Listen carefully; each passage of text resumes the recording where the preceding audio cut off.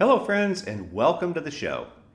If you consider yourself to be a leader today, you're something special because right now, which is May of 2020, we are living in one of the most interesting and ambiguous times ever. And as organizations struggle with a pandemic, each of you as bosses are going to be required to figure out a plan for moving forward. And that all sounds great when there's no stress, but today we have tons of ambiguity.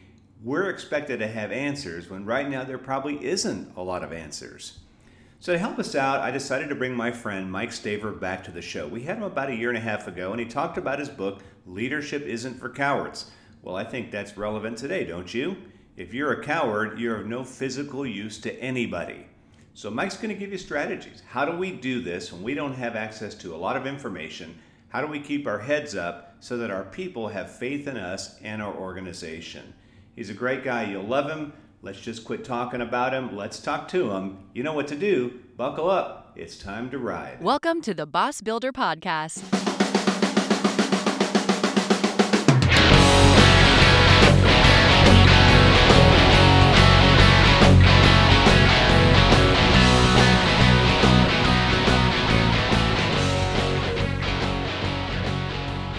Well, this has been the biggest challenge we've faced is that my mom is still alive and she's in her 80s. She still works full time. So she was sent home and they said, we'll pay you, we'll bring you work. My wife's parents are in their 80s and 70s. And my father-in-law's of the mindset that, this ain't real. We just go out. And so, I mean, people joke on the Facebook, like when I was little, my parents said I couldn't go out. Now I've got to do the same thing to them. So right. You're right. We went up to see him on Saturday and we stopped at Walmart to get him some stuff. All masks, of course, we had. And I thought, man, there is like Mennonite people that are just in the, and I thought, wow, I don't even know if they vaccinate or whatever, but that's the challenge, right? You've got some people who are paranoid and you've got some that are overconfident. Right. And then there's somewhere in the middle, but I don't even know what the right place to be in the middle really is. And I guess I would love for somebody to be able to step up and tell me, here's what you ought to do. And it's based on these facts. And if you do these things, you'll be safe. And we don't have that either. There's ambiguity everywhere. That's right. And one of the things I say to leaders all the time is, human beings have several needs, but the two biggest needs in a time like this that they need is a sense of certainty and a sense of significance. So if we can provide some sense of certainty, so today when I was talking to the president of that company and she asked me, what do I see that's working? Well, what I see that works, at least in my limited experience with my client group, is providing a sense of certainty. And she said, well, what is that when there's no certainty? I said, well, certainty comes in the sphere of what you have control or influence over. So a leader can say, I'm going to be here. I'm going to communicate regularly. We're going to take your safety into consideration. I think that the circle is smaller now, but we can still provide certainty about the things we're certain about. We're going to make decisions based on the best interest of your health and the best interest of our employees and the best interest of our customers. That's a form of certainty. And the other, relative to significance, I think that connection matters most. I think I say all the time, the more people feel like they matter, the more comfortable that somebody's listening or paying attention, the better they feel. And I think if leaders can carve out those spaces, significance and certainty for their followers, they're going to be in a lot better shape than the leader who just sort of says, we'll figure it out. If they need me, they'll call me, kind of like, it's like kind of your surgeon, right? You don't want your surgeon walking in saying, hey, we're going to give it a shot. At least not while you're still awake, right? That's right. That's right. You don't want it to be an AT&T commercial. I think what people see too is when they see you at a point of crisis, they see what they're getting themselves into. My first wife, her mother, they were divorced when we met in high school. And so we got married. And so her mother was getting ready to remarry a guy. And she was kind of a little bit off the rails. And I remember it was a Christmas and her fiance, of course, they were in their 50s, I guess. Yeah. And she had this major meltdown over why did we bring gifts to her ex-husband's house and we didn't bring them there. And she went into this full-blown, it was just a train wreck.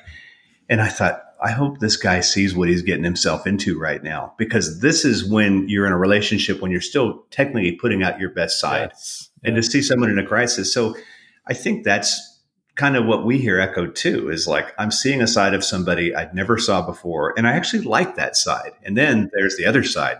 Like, wow, we never saw that coming. Yes. And when you see, people used to ask me that wanted to get in the public speaking business, professional speaking business, they would say, well, how do you overcome stage fright, blah, blah, blah. So I'd talk about that. But what I would always say is, you never, ever, ever let them see you sweat. And you never get up there and start apologizing or saying you don't know what you're doing, or you don't know what you're talking about, or this is the first time you've ever given a speech.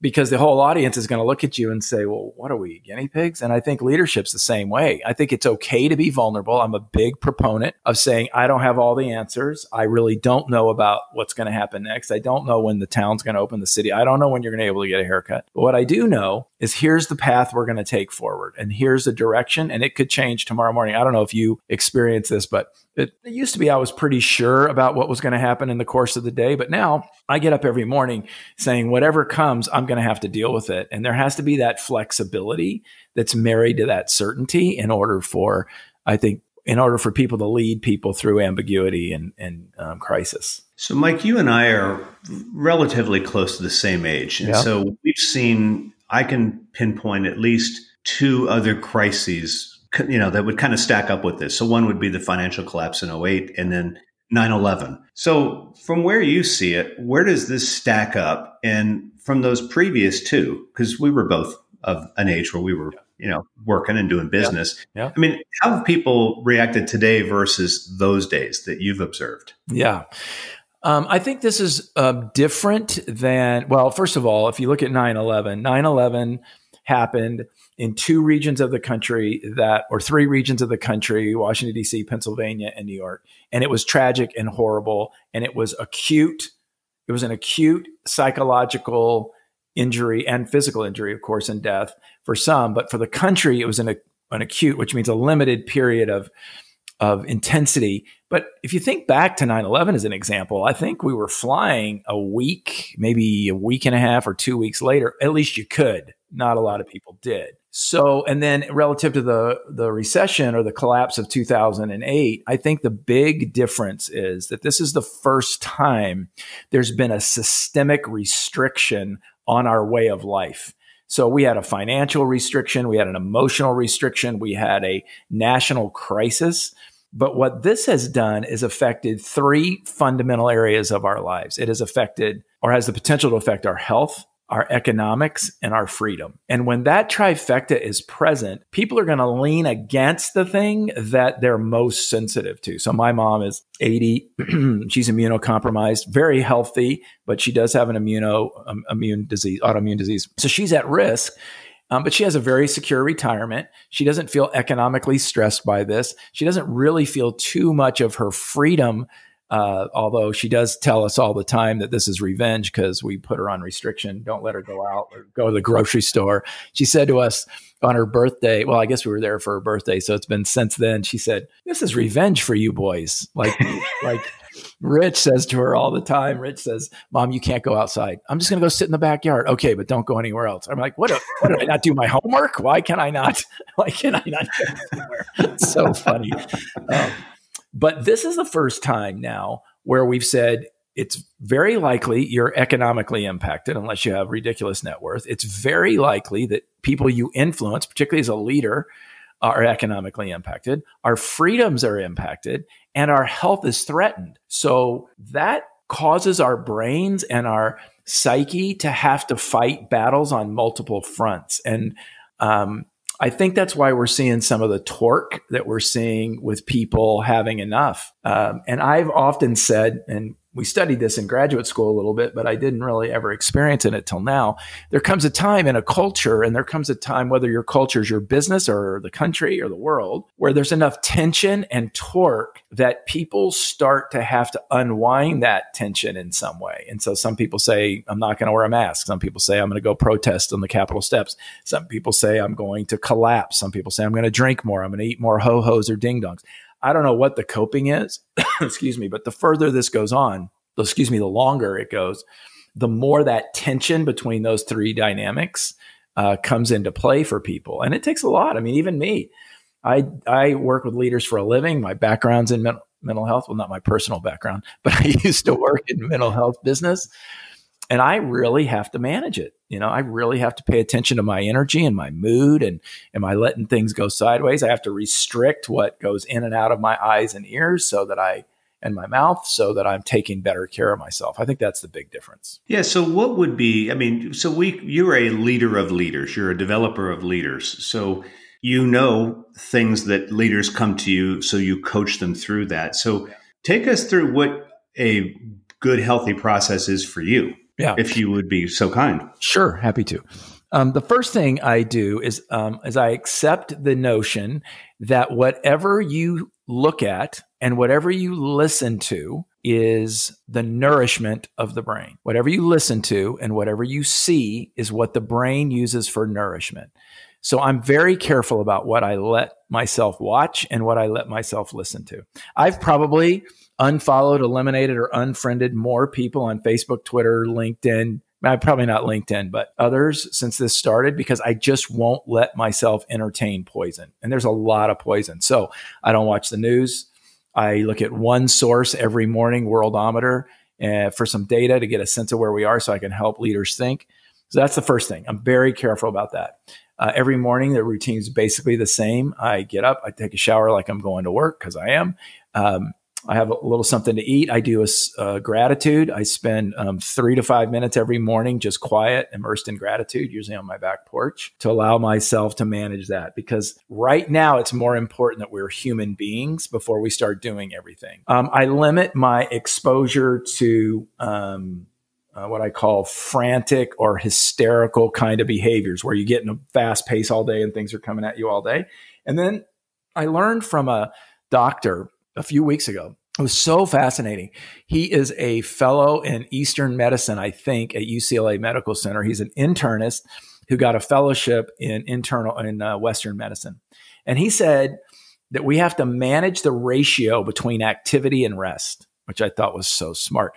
And I thought he meant get some sleep and get some exercise. He said, no, that's the Western way of seeing it. He said, in the East, what we would teach as physicians is that you have to make sure that the activities that you're allowing your brain to do all day are offset by the amount of space you give your brain to relax. So I'm fortunate in Arizona, I can still ride my motorcycle. So I might get on my bike and ride out through the desert to rest. And so that's part of my routine. And then when I leave in the afternoon, I make sure I leave. I leave my phone, I leave my office, I leave my computer, I leave all of that. And then connection and service is really important. The last part of my routine, which is integrated all day, is I try to make sure I'm connecting with 5 to 7 people personally and professionally. And I just do it randomly. I flip through my contacts and pick a letter, and I look down the letters. Oh, I haven't talked to them in a while. And then, and then I just check in with folks and see how I can be of service. That's basically my routine every day. It's not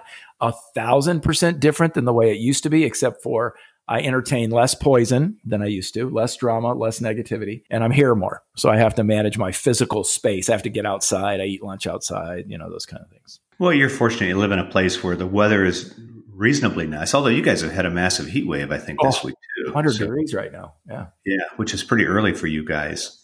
So when you are checking in on your colleagues, and we could just kind of take maybe a broad brush, what percentage of them do you think are actually handling this crisis well? And when I mean well, I mean they're actually strong. Colleagues in terms of what you and I do, you mean?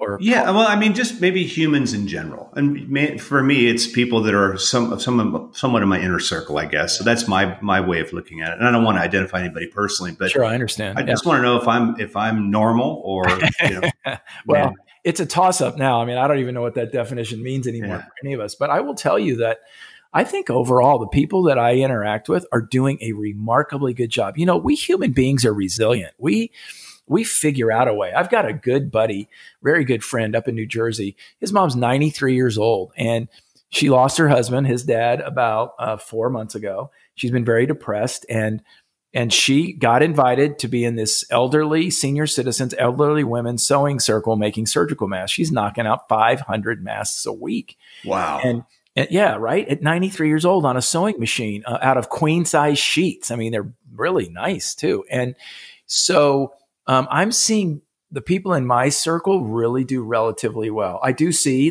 and I'm glad I see occasionally, friends will call or I'll call friends and we're like, man, today was a rough day. Yeah, let's talk through it. I think people who are real, I said on a webinar I did last week, I said, there's not enough lipstick in every Ulta cosmetic studio in America to make this pig pretty. There's just not. So that's kind of a Tennessee line. You can use that, Mac. I think I will. Yeah. There's not enough lipstick in every Ulta studio in the country to make this pig pretty. So I think being real is important. I think giving yourself permission to have moments of this kind of sucks is okay in short amounts. And so overall, I think people are managing. I think they're being resilient. I think they're being respectful of other people's limitations. I went out, one of the lakes nearby is open. And so we went out on the boat the other day. Some people probably wouldn't have thought that was a good idea, but they weren't judging us for doing that. And so it was a friend's boat. So overall, I think the people who just take it a day at a time and do what they can and are vulnerable enough to admit when they're having a tough time and saying, hey, I could use a lifeline right now, are doing well.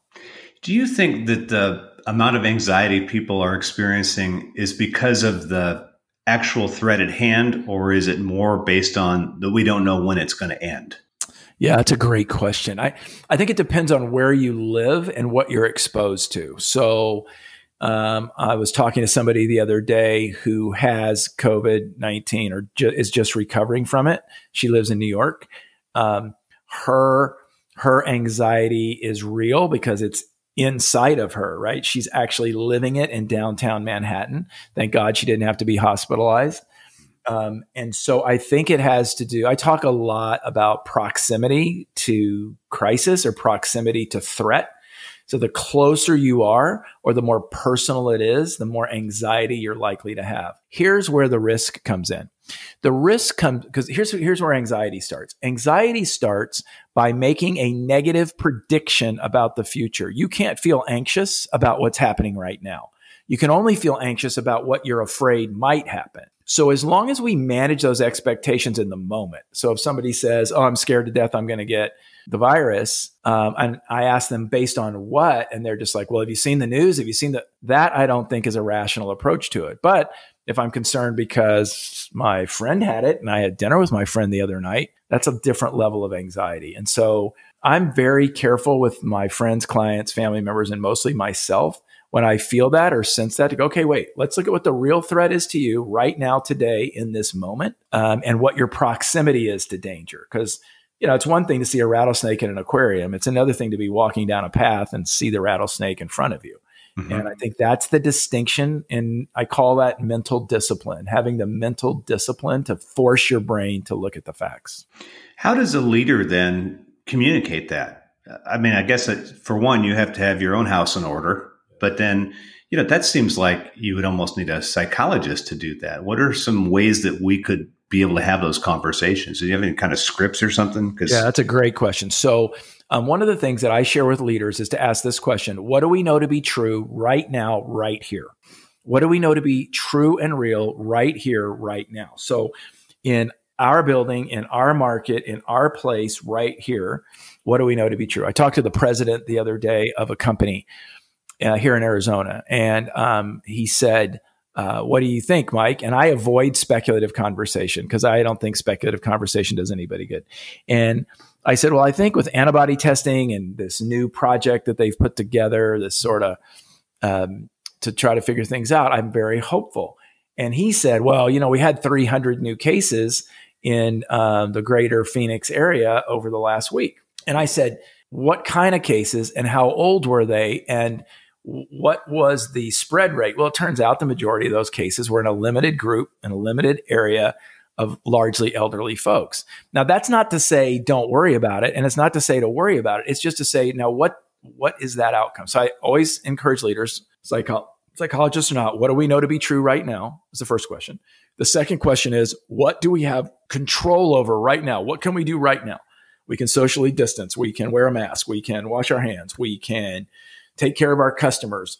And then the third question that I asked them to ask is, what could we do right now to have an impact in the lives of our customers or for leaders in the lives of our direct reports? And here's why I asked that question.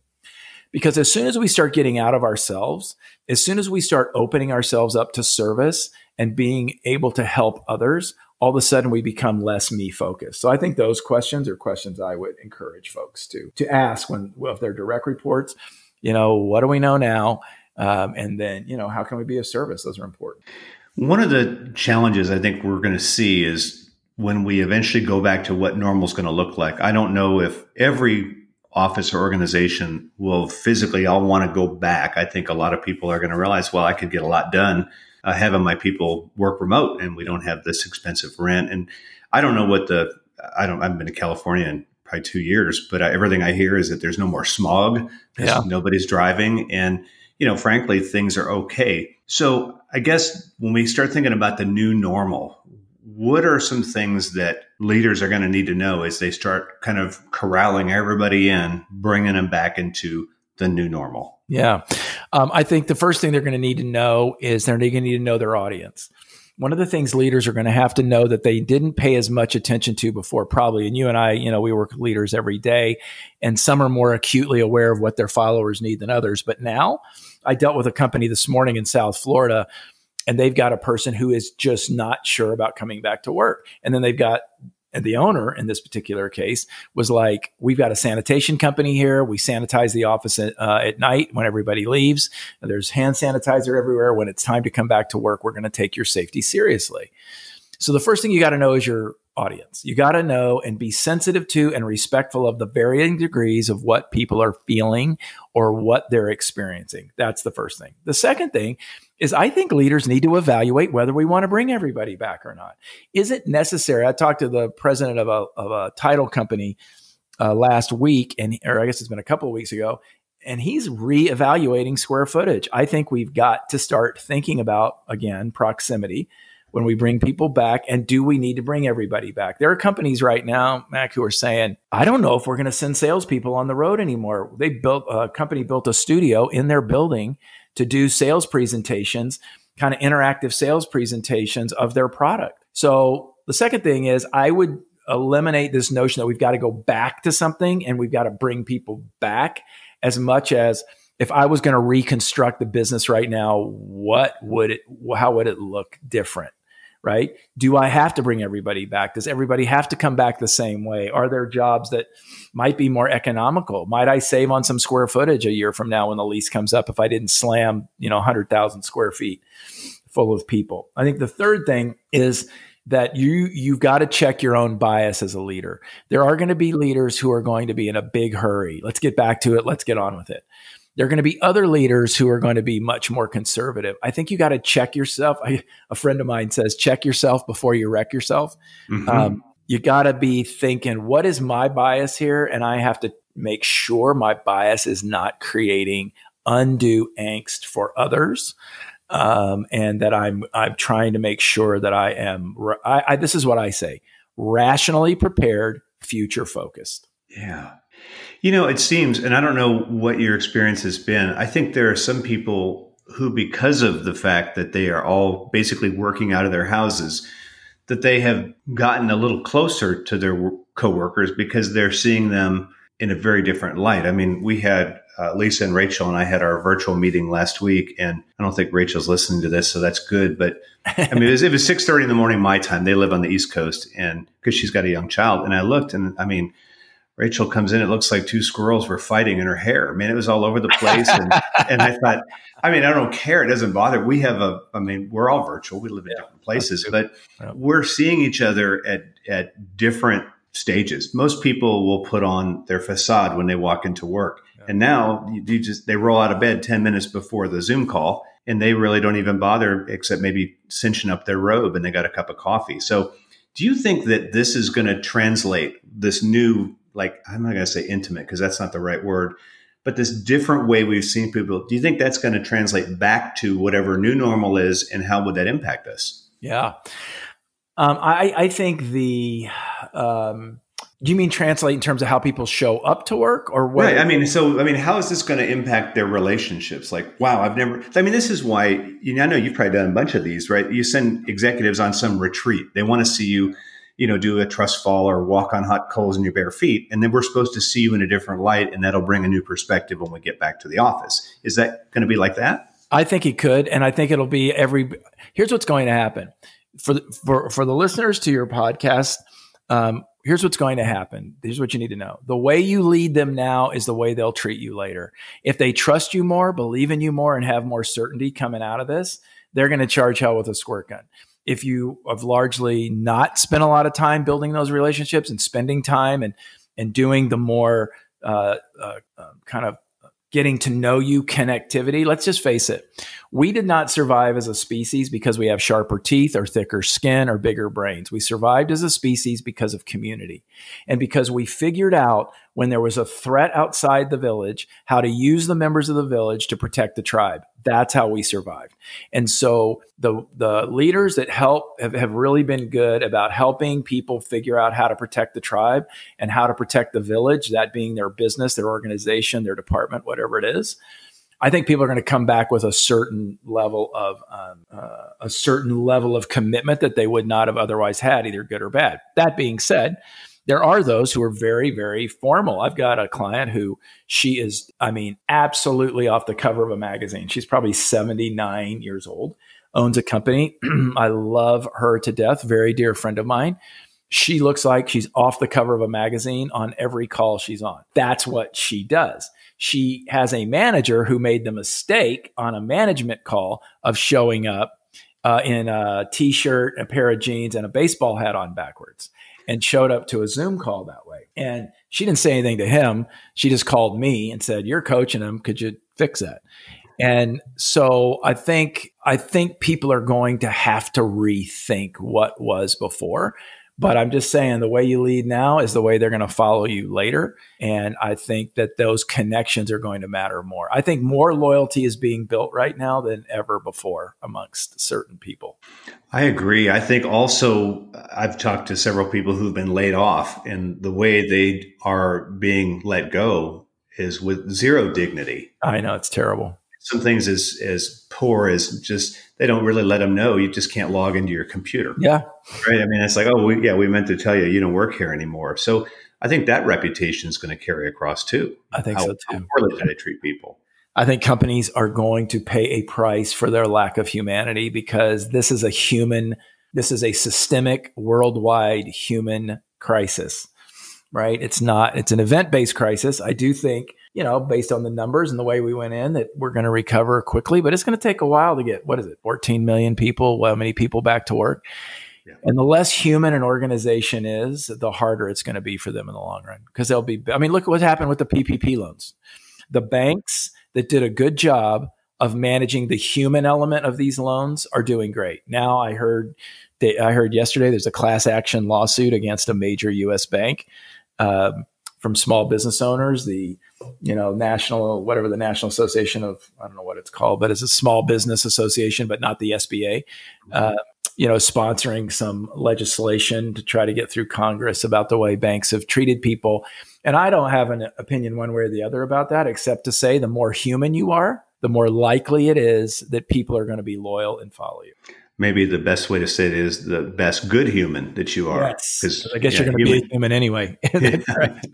Yeah, that's right. So I don't want specifics because your stuff is confidential, but are you seeing a change in what your coaching clients are wrestling with? Because I know that you coach leaders. Are you seeing any shift in this? Yeah, I am. I'm seeing a lot of shift in when is it time, particularly in organizations when I coach sales leaders. When is it time to get back to selling? When are we no longer tone deaf? How do we reintroduce the notion of sales and quotas and all that kind of thing? That's a big question. Another question, the most obvious question, is safety issues. I'm not a safety guy, but how do we be sensitive to that and still sensitive? I think the big question I'm getting asked a lot is, how am I sensitive to the concerns that people have while still getting the work done? That is a big question. And I think another question I get asked a lot that people are struggling with is the structure that I currently have the best structure? I don't mean currently remote.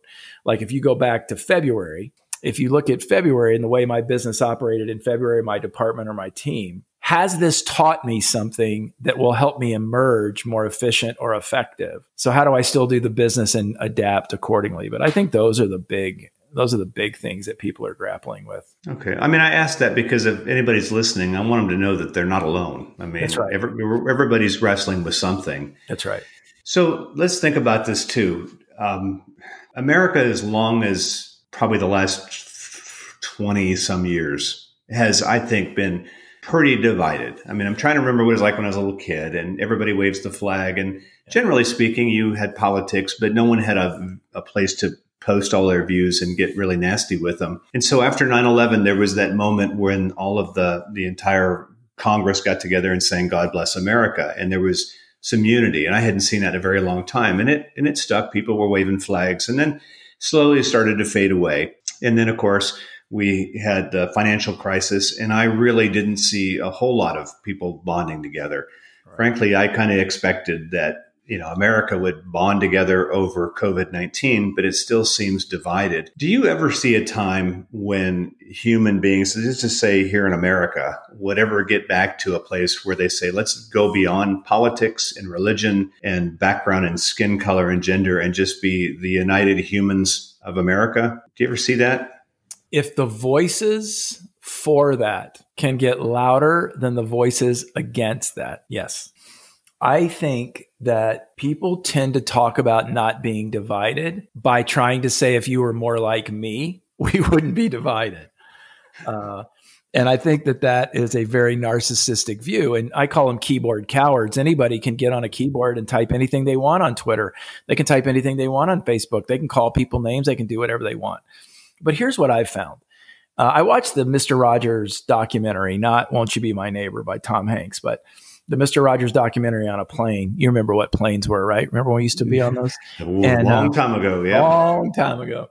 And one of the things he said at the beginning of every meeting, Fred Rogers at the beginning of every staff meeting said, we need to make kindness popular again. And my heart has been lifted over the last 2 months as I have said, as I've invited people to be a force for positive and a force for good and to join a movement for kindness, how popular that is. So rather than criticize those who are divisive, I think if we start uniting people for kindness, and the other thing that he said that I thought was brilliant in the documentary was he said, because he was asked, what do you do with negative people? Because he was kind of accused of being naive in this interview. And he said, always look for the helpers, always go to the helpers. And he said, if you look for the people that help, if you look for the people out there doing great things, then I think there is unity. I think there's more of it than we think. But, the bad stuff, our brains are hardwired to believe the bad to try to protect us. So yeah, I think there's potential if, as we started out, I don't know if we were doing recording yet, but I said that, whatever we put in our eyes and whatever we put in our ears is what our brain has for nourishment.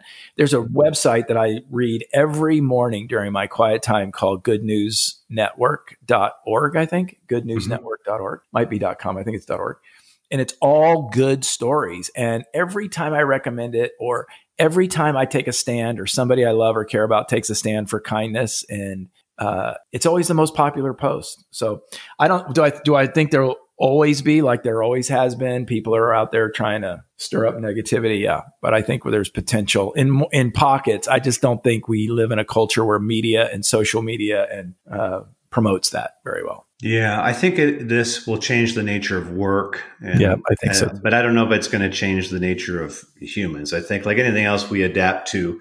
Of course, the longer it goes on, the more that we forget what the old was like. And then, just like air travel after 9/11, I mean, you remember the days when you could take your whole family through, and you could even take your big samurai sword. You just had to, wrap it up and run it through the screener, right? Yeah. And to where it is now, it's just going to be a very interesting change. Yeah. So I have just one more question for you, Mike. And this one I've been asking all of my guests this past month, because if right now someone is, let's say they're a senior in high school, they have missed their prom. Most states, I think, have basically written off the school year. There'll be no last week of school. There'll be no senior pranks. There will be no walk-through graduation for people in Florida and California. There'll be no Disney night. Like, I don't know if you had that when you graduated, but we had it. You go to Disney all night. And then we think about people who are seniors in college. Now, this is the time where most of them have already had their job offers. They're all getting excited. Graduation's coming. They don't have their mortarboards yet, but the ones that do are already putting on the decorations and whatever, and they're gearing up. Now, all of that has been taken away. So what advice do you have for those disappointed seniors of high school and college as they are ready to enter the world, really, that they would have never predicted even in the fall semester? Such a great question. First of all, I am not going to try to cheer them up about that. I'm not going to try to say, well, at least you graduated and you still have here to put, because that just is not helpful. And I think people who try to do that. So the first thing I would do is I would grieve it, right? I'd be disappointed. I'd encourage them to allow themselves to be disappointed. The other thing that I would do, and I have a friend, Jeff Savilico, he just graduated the School of Theater Arts or something at a college. He's a Vegas performer. He's a brilliant guy, did an amazing job, and he did it virtually. And I'm not saying that you should do that. What I'm saying is that what he said to me when I talked to him after I watched him do it was he said, building community and celebration is still important. So the first thing I would share with them is grieve it. The second thing I would share with them is don't be afraid to build community and do something creative or fun or interesting to celebrate the milestone. Because whether it's college or whether it's high school or whether it's a trade school, you've accomplished major things to get to the place. So I want to encourage you to do it because life is largely about difficulty. Scott Peck in The Road Less Traveled says, life is difficult. The beginning of the acceptance of life's difficulties starts to make life difficult. So we don't want to pretend. So grieve it, build community around it, and understand that this has the opportunity for you to build a story about your life, about your future, that could be transformative. And then finally, I would encourage them to ask themselves, what have I learned that I can apply to my life? Have I learned flexibility? Have I learned how to think through situations? Have I learned to adapt? Have I learned to be flexible? Have I created new and interesting ways to love and care about my friends and family so that we can move forward through this? Dr. Martin Seligman at the University of Pennsylvania, who wrote the book on optimism, Learned Optimism, said, the beginning of being able to get through a difficult time is to understand the temporary nature of the difficulty.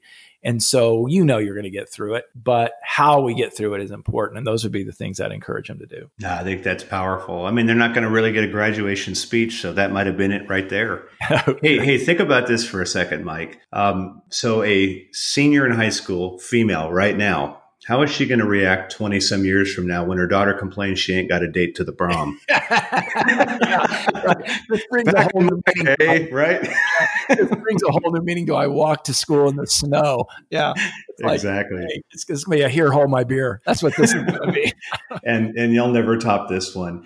Well, Mike, I've really enjoyed having you. How can my audience reach out to you and they can how do they get to your book? But more importantly, how could they engage you to be able to speak to their executive teams in whatever format that's going to look like in the future? Yeah, well, thank you for that. They can go to MikeStaver.com, STAVER, MikeStaver.com. And there's actually a page on MikeStaver.com called COVID-19 Crisis Response. And it has a whole series of webinars that we've done over the last 6 weeks. Some of them have downloaded worksheets.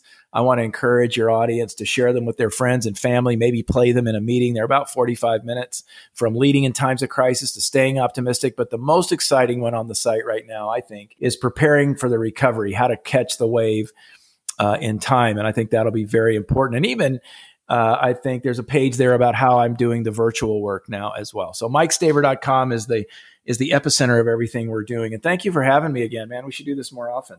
Absolutely, Mike. It's been a pleasure. And, best of luck as we all figure out what new normal looks like. Exactly. And to your audience as well. Take care. Well, thanks for tuning in to another episode of the Boss Builder Podcast, the podcast for those of you who are new to supervision, those of you in the role and struggling, and even those of you who are thinking about one day making the important transition to management. This podcast is just one resource we have. If you check out our website at greatbosstools.com, You can view some other resources we have there. We'd love to have you as part of our courses.